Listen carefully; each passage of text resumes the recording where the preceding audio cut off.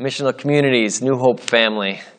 As you know, on these Missional Community Sundays, I'm hoping that we can take time to kind of dig a little deeper into one or more of the thoughts from the chapel service and really discuss it as a group. This is our opportunity to say, what do you think, brothers, sisters, friends? How do we apply God's truth to our lives?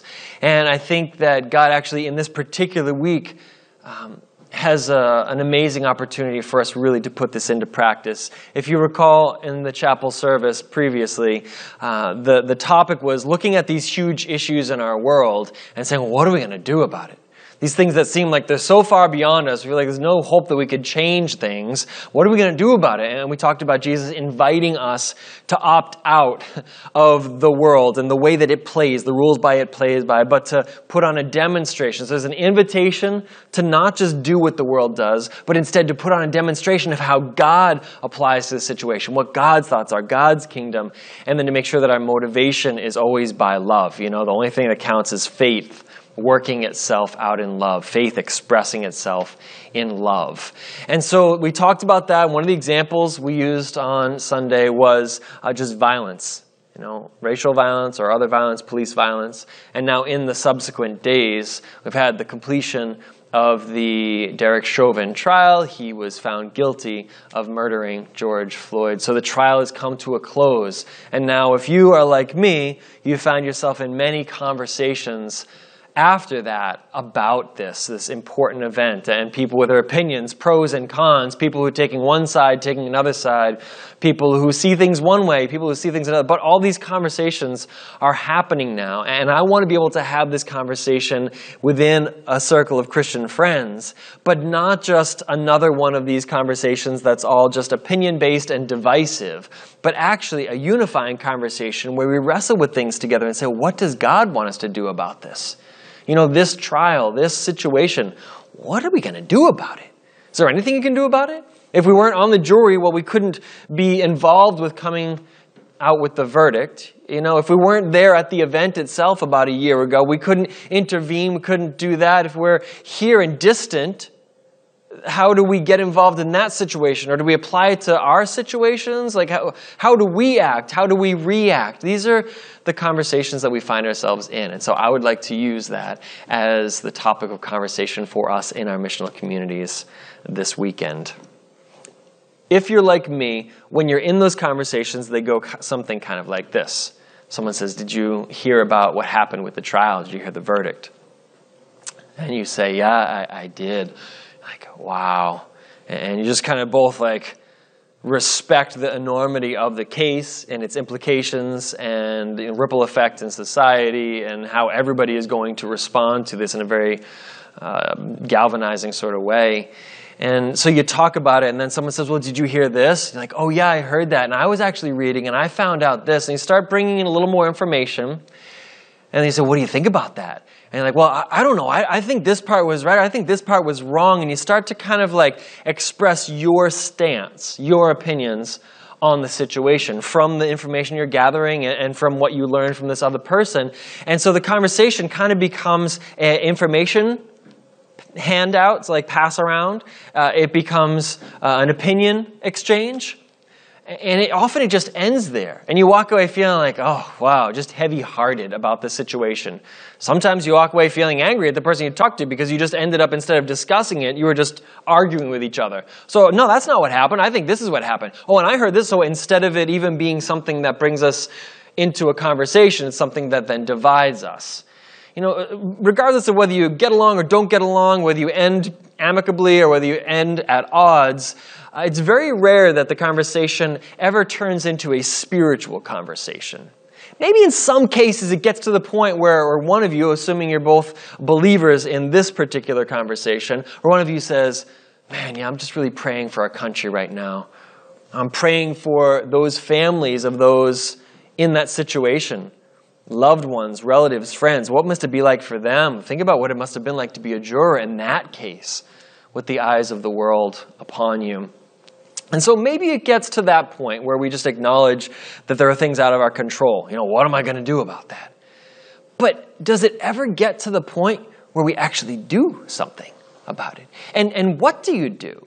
And does it ever get beyond just sort of passing thoughts back and forth, an idea exchange? See, I'm convinced that we've been trained, and I can only speak for myself, so Americans living in this age and this era in this part of the country, maybe it's broader than that, but from what I've seen in my experience, we're not trained to do anything about anything. We're trained to talk about stuff. We're conditioned to just discuss it and to get all heated, but never to actually do anything about it. We're conditioned to kind of protect things as they are, keep things as they are, don't rock the boat. And that's exactly the opposite of what Jesus did. Jesus would be walking along the way, and he would see situations, and he would stop with his disciples, and he'd say, look at that scenario over there. What does the Word of God say about this? What can we learn and do about this situation? He had teachable moments. I think this is a teachable moment for us as Christians. What are we going to do about it? But the way that we discuss it needs to be the application of God's thoughts to it, not just the trading of our own thoughts. We need to take truth from God and apply it to this situation, and then we can only have a hope of knowing what we can even do about it. I would like us to opt out of the just information exchange. Where does that get us? You heard this, I heard this, you heard this, I heard this. Where is that going? Well, now we know more information. We still haven't done anything in the world. We've not followed the golden rule. We've not loved our neighbor as ourselves. We've not done a thing. And if we trade opinions, maybe some good opinions, some wise ones, but maybe they're not. Have we yet done anything? I want us to opt out of this sort of like conditioned chatter into demonstrating what God's Word can do in this world. The application of God's Word. What would it be like if we took Scripture and applied it to this situation? What would our conversations look like if when we're discussing, we say, well, the Bible says this, or I know that it's true, and then we quoted something from God's opinion and applied it to it? How would we do that? Well, first of all, we need to know kind of what the Bible says to be able to apply it. But then also we'd have to kind of work it out. It's not a one-to-one. It's here's a principle, and now here's a scenario. How do you apply this principle to this instance? And are we motivated by love? When we get into these conversations, are we trying to love the person that we're discussing this topic with? Or are we just fighting with them? Are we against them? Are we dividing? Then are we operating in love? When we're trying to act in the world in a manner to affect change, is it because we love the world and we don't want to see sin make a mess of things?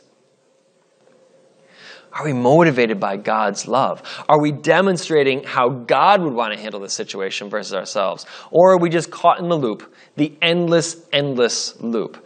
So in my mind, as I was thinking about this, I realized this is exactly the description of a righteous man that we find in Psalm 1. Do you remember that Psalm 1 person? They're described as being like a tree planted by streams of water, and their fruit bears fruit in season. They bear this fruit. At the right moment, their actions and their words, they come out. Why? Because it says this man daily, this woman daily meditates upon God's word, God's law. So that when these situations and conversations happen, we can bear fruit because we've been rooted in it. But Psalm 1, again, I'll read it in just a second. Psalm 1 also says that typically the way people handle these things is they become mockers. And how often do these conversations just devolve into ridicule? Oh, I can't believe they did that. Oh, yeah, the police this. Oh, yeah, the black community this. Oh, yeah, Christians this. Oh, yeah, Republicans this. Oh, yeah, Democrats this. Like, just pick the label that you want, and it becomes insult. It becomes mockery. It becomes scoffing. And the Bible says that's an example of foolishness. That's an example of a wicked response to life, just to become a mocker. How many of our news outlets, how many of our conversations just devolve into mockery?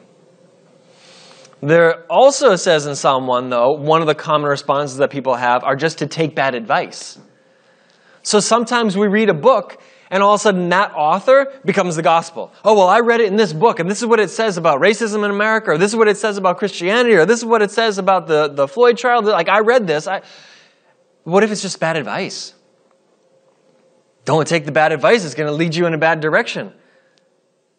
I want to take God's advice. I want to be the tree planted in the water, not just taking counsel from the wicked. So there's scoffing, there's bad advice taking, and the third bad response that Psalm 1 would give us is actually just going in the same direction, walking the same road as the wicked people around us. We can get so angry about violence that we become violent. How ironic and how foolish is that? I can't believe this, and so then I become violent and fight against it, do the exact same things. I hate how people act this way and talk this way, are so aggressive in their opinions, and yet we're being aggressive in our opinions. If we just level ourselves down to the lowest common denominator. I see these three things happening all the time, and yet I want to be like that person who bears fruit in that situation. What if every conversation we have about the Chauvin trial is an opportunity to share what God thinks about that? What scriptures even apply?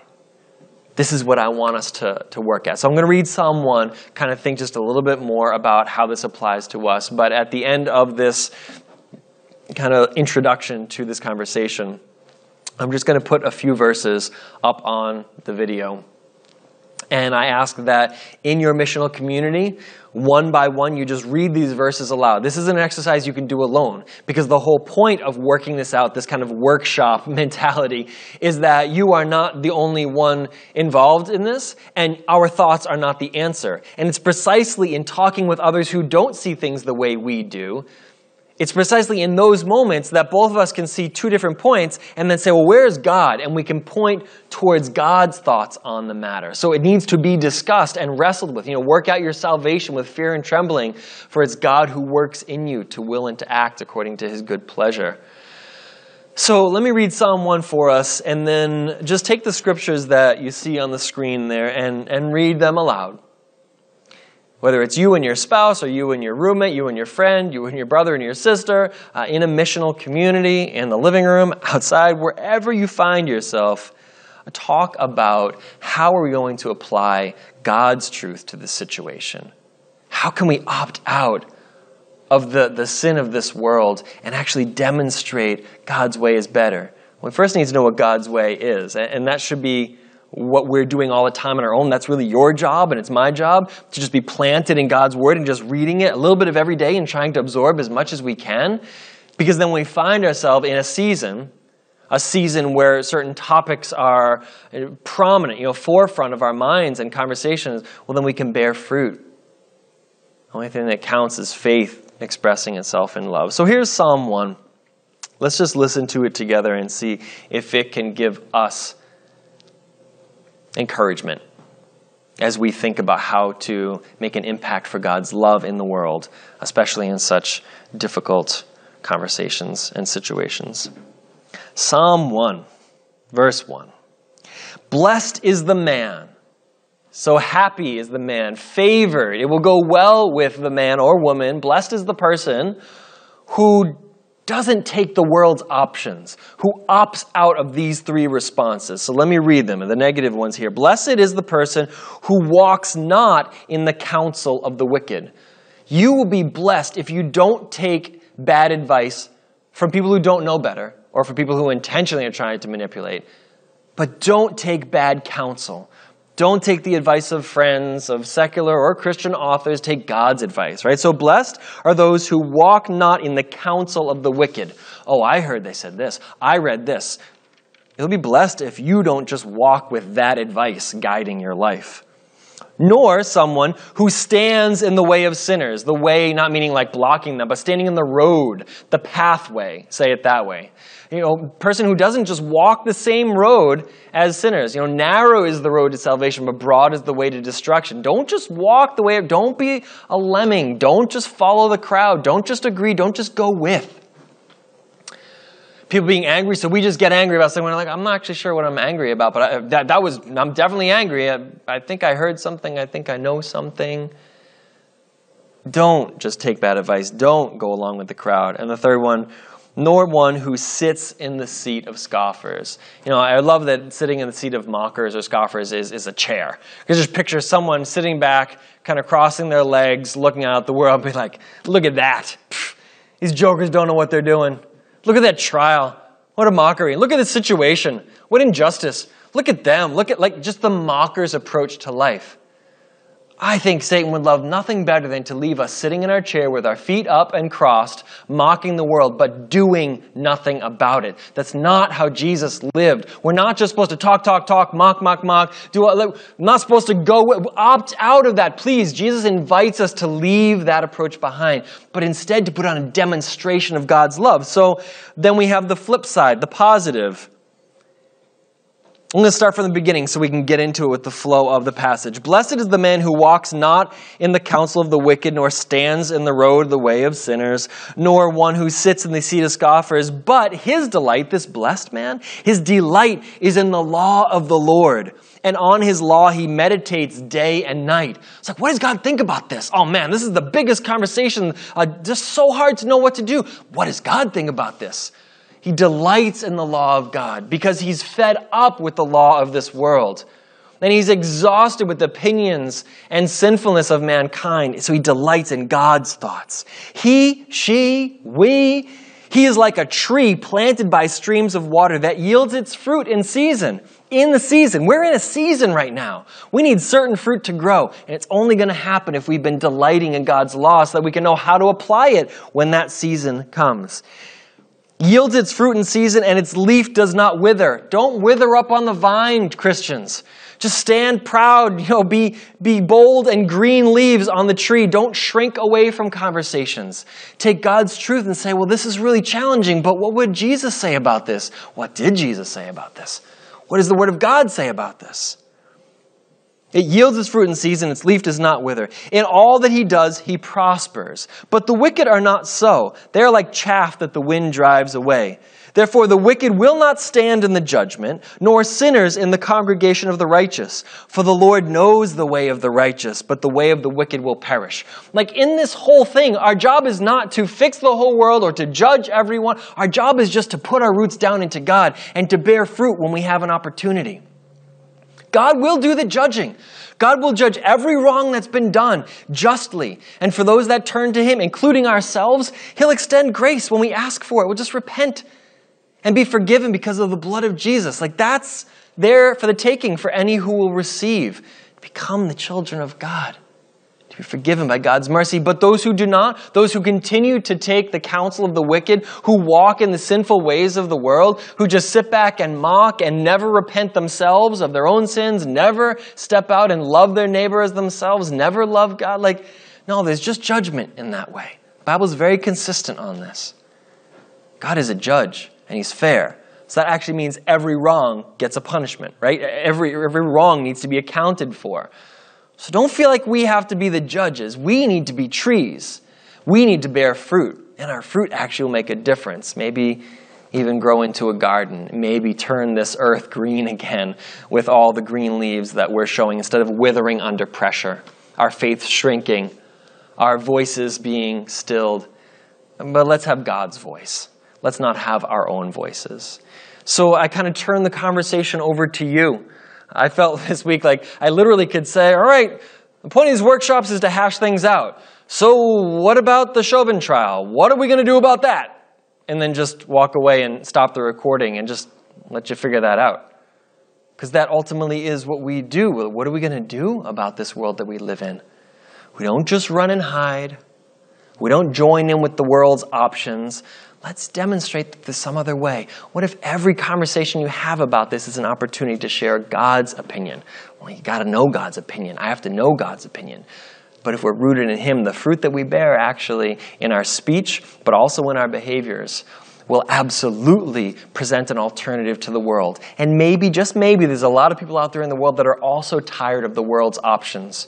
It's either or. It's them versus us. It's take a side versus a side. It's division. That's not God's way.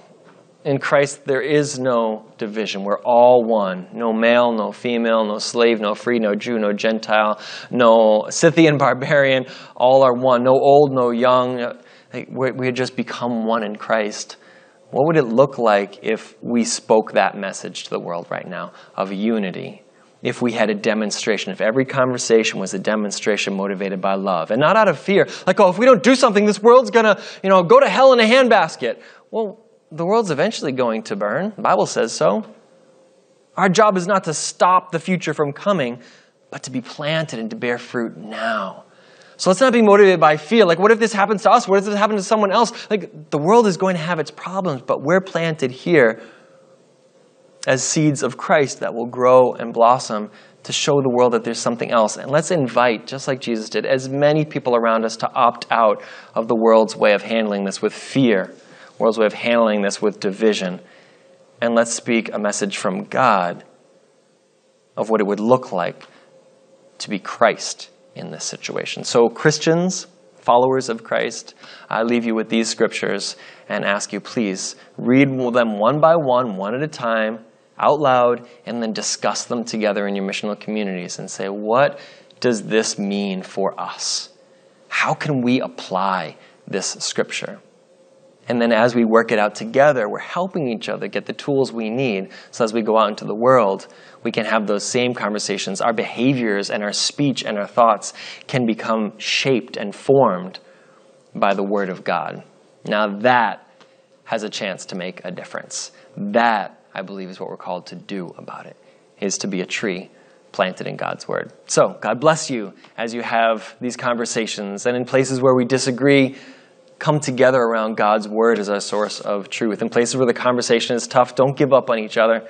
Just keep working it out together with Christ as our goal, us drawing closer to Him through God's Word every step of the way. God bless you, missional communities.